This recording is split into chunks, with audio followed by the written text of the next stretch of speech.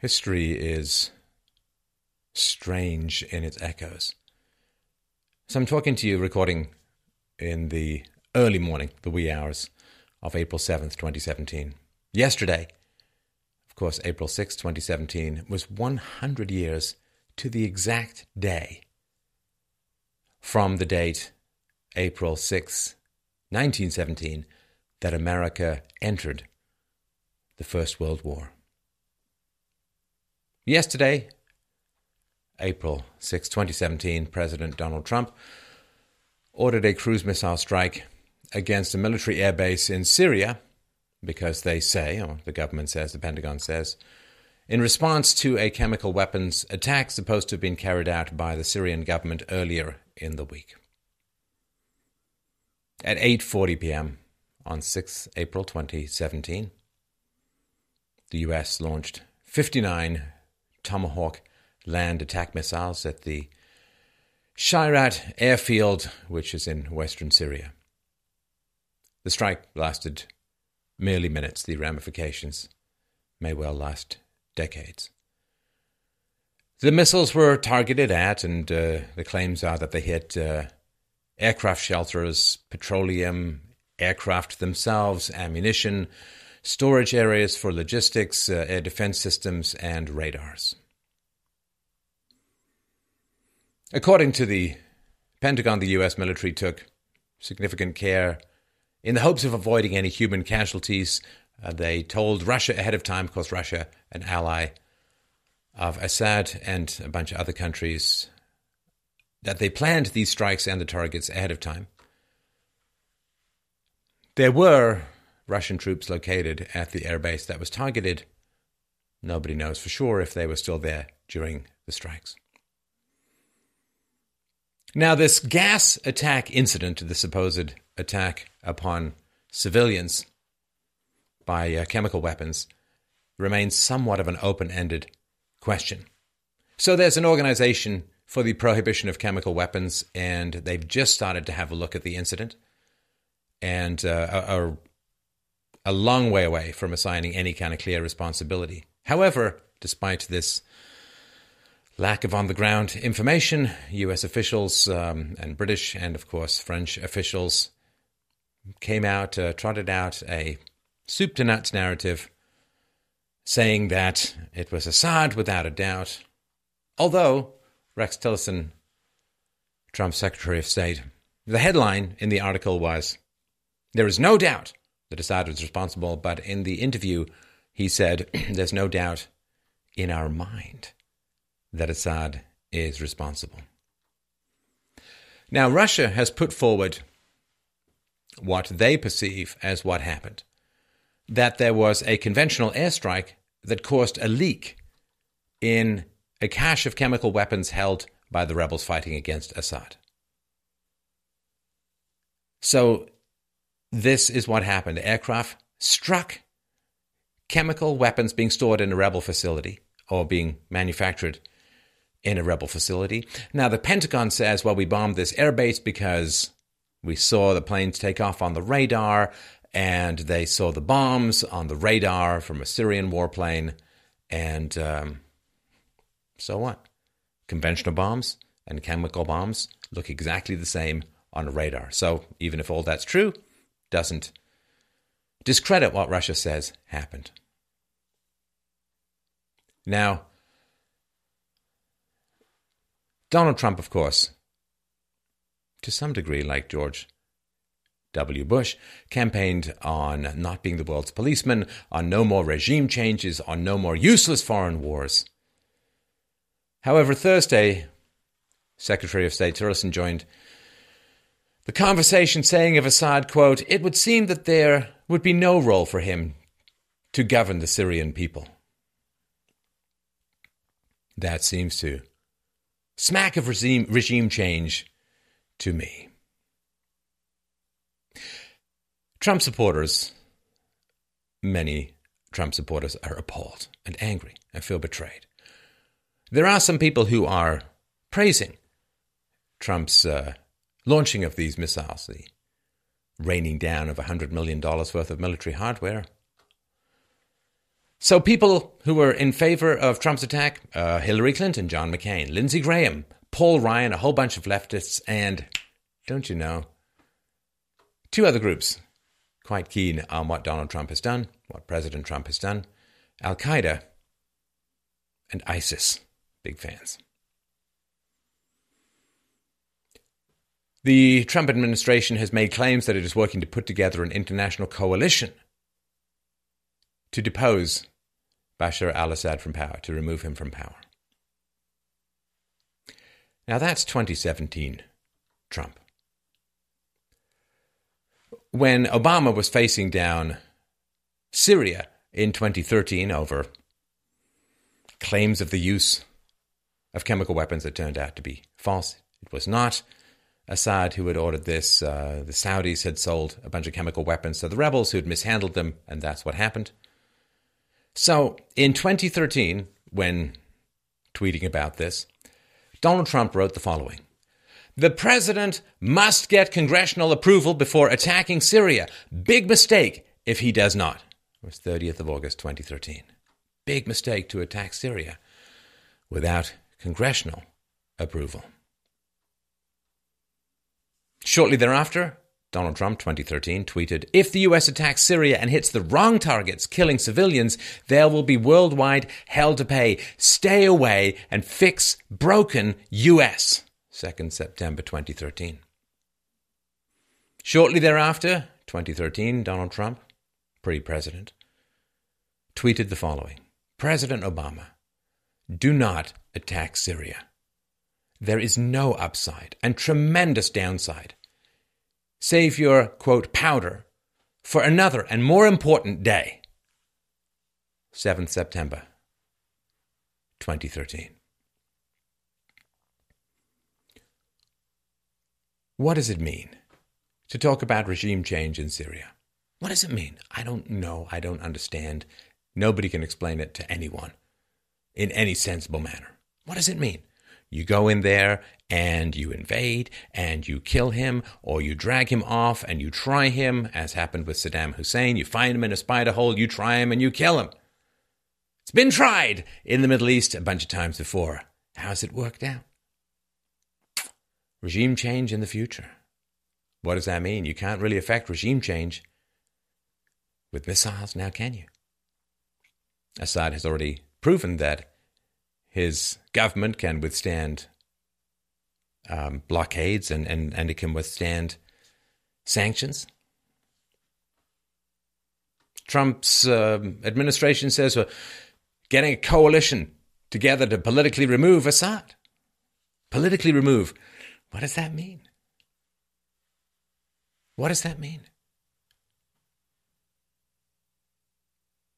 I don't understand the processes. Now, I could wave a magic wand and say, well, President Trump is in possession of so much amazing information that I'm sure it makes sense what he's doing, but I can't get there. I can't get there, my friends.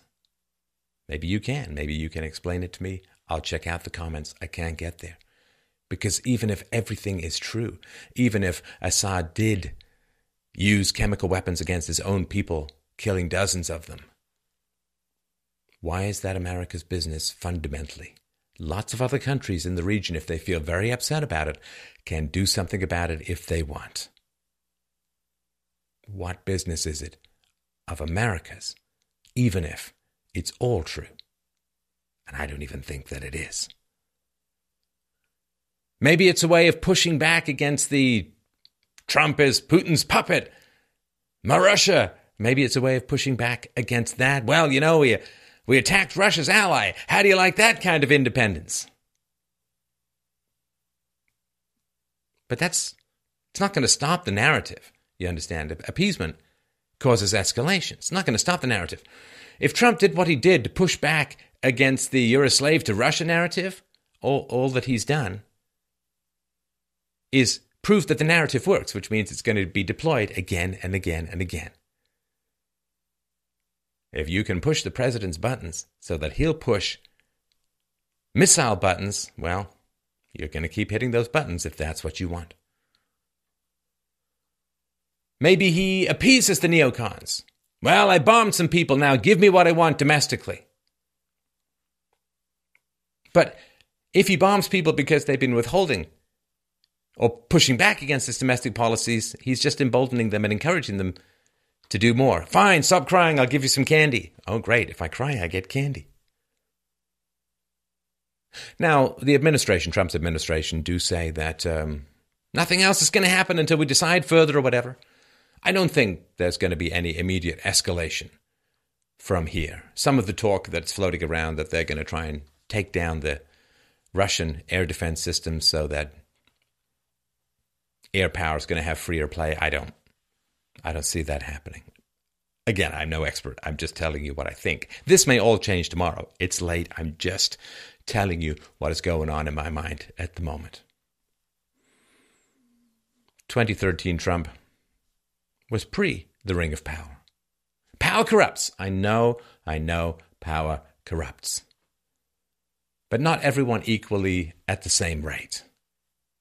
Has he succumbed to the lure, to the power of being able to bark an order and have land on the other side of the planet burst into gouts of hellish flame? I've never had that power. I dare say you haven't. What's it like to have that kind of power? What's it like? Trump talked a lot about dead kids. It's horrible. It's horrible. I don't know that it's $100 million worth of military hardware, blowing things sky high, risking the death of soldiers of a nuclear power, escalating things in the region. I don't know that it's that kind of tragic. I mean, look, let's be frank with each other, you and I. Everybody knows that dozens of children starve to death every minute. We still go about our day. Terrible things happen in the world. Governments do atrocious things to their own people. It happens on a regular basis. It happens in America. It happens outside of America. It happens all over the world. You can't play whack-a-mole with your Tomahawk missiles, trying to eradicate evil from the earth. An extremity of self-defense is a justification for violence. But in what way was America attacked? Even if Assad did gas his own people, in what way was America attacked? The initiation of force going abroad in pursuit of monsters to destroy. Well, it's the old saying that Nietzsche had, be careful when you hunt monsters that you do not yourself become a monster. Americans are shocked, I think. Pretty appalled, and not just Americans, but others. There's something that I think has come out pretty clearly yesterday. You see, Trump was elected for jobs, for trade, for cutting taxes, for fixing immigration, for building a wall, for controlling unvetted immigrants coming in from dangerous countries and so on. And none of that's happened yet. He's faced endless obstacles. Obamacare, right? Repealing Obamacare, replacing it with something better. Fail, delay, fail, stall, delay, fail. Can't get anything done.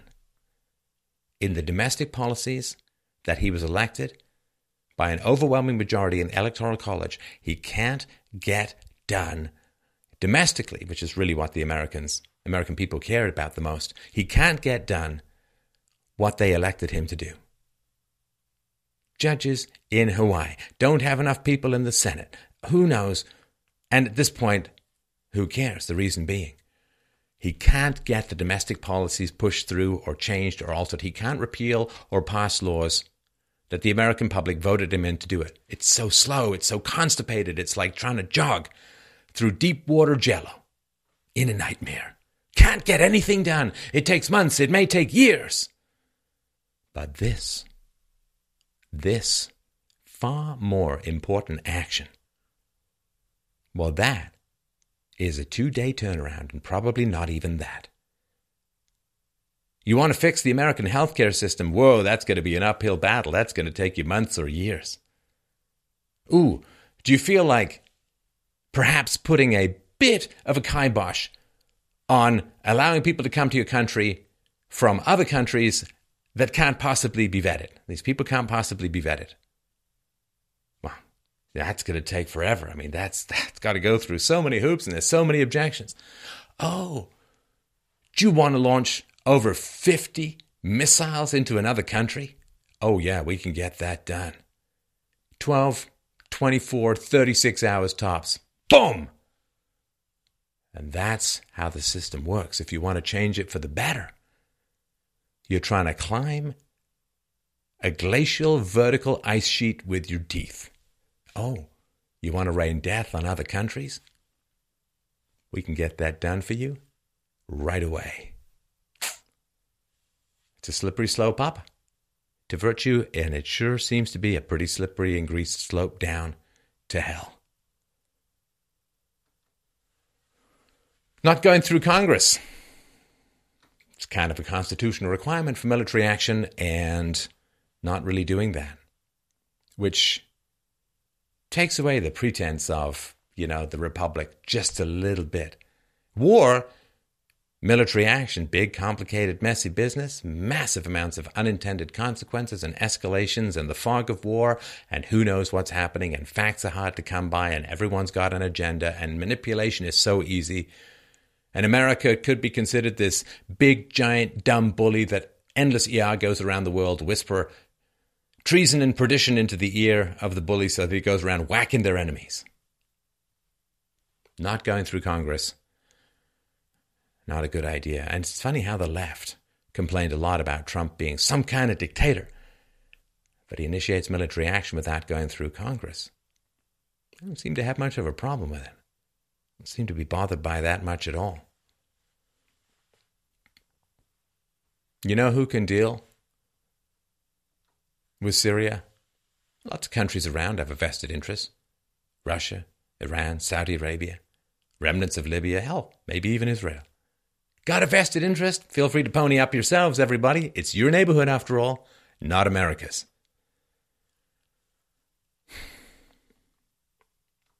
This is the strangeness of politics. I don't know what pressures are brought to bear. I don't know what's happening. But I do know this. Well, President Trump wanted to deal with ISIS. Hey, you know who was fighting ISIS? Assad was fighting ISIS. And guess what? You just bombed Assad, which is why ISIS is giving you a slow clap in between wielding their scimitars. Is Assad a perfect guy? Of course not. Of course not. But I thought the whole point was to defeat ISIS. Maybe you have to work with Assad to do that. I don't know. Is he worse than Joseph Stalin, who killed tens of millions of people, sorry? Is Assad worse than Joseph Stalin? No. But I thought that ISIS was the big enemy. Churchill was able to get along with Stalin in order to defeat Hitler. As Churchill said, well, Stalin's a bad guy. And Churchill said, well, if Hitler were to invade hell itself, I'm sure I could find something nice to say about the devil. Do you want to defeat ISIS or not? If you want to defeat ISIS, bombing Assad is not the way to go. Maybe you're giving up on that. Maybe now it's regime change. I don't know. And who the hell are you going to replace Assad with to run all of this? Who? There's no way to know. No way to govern this place with intractable, centuries-old religious conflicts. Just go look up the average IQ in Syria. See how much fun that's going to be to govern. 2/3 of the migrants from Syria that come to Europe are illiterate in their own language. Sure, it's going to be just like Germany and Japan after the Second World War. That's exactly what you're working with, right? So I don't know. I am not happy. I think it's a huge mistake. I think it alienates the base. I think it appeases and therefore only encourages the military-industrial complex. I think it's not thought through. I think it's an emotional reaction to seeing vivid mainstream media generated and propagated images of suffering women and children thrust in your face and having the power to believe that you can wave some magic fiery sky wand and make all the ills and evils and entrenched immoralities of the world better in a cleansing gout of fire and flame. That's not how things work. That movie we've seen before. We know how it ends. We're going to go in, we're going to be welcomed as liberators, we're going to get rid of the despot and conduct and create a perfect Jeffersonian democracy out of the destroyed ashes of a Middle Eastern country. Yeah. This has been tried decade after decade after decade after decade after decade. And you know what?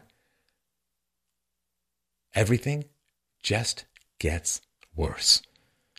Middle Eastern peace, democracy, and stability is just another government program. You know, like the war on drugs that got rid of all the drugs. Like the war on poverty that has eliminated poverty. Like the war on ignorance and illiteracy that has produced all of the wonderful scholars that come out of government schools. Peace in the Middle East, stability in the Middle East, just another government program. A little bit more obvious how that is achieved. The missiles are a little clearer. Then the bureaucracy and the regulations and taxation. It's a little more clear how the government achieves its aims. But this is like stomping in a vat of acid. You're not going to bring peace to the Middle East, people. You're just going to bring instability everywhere else.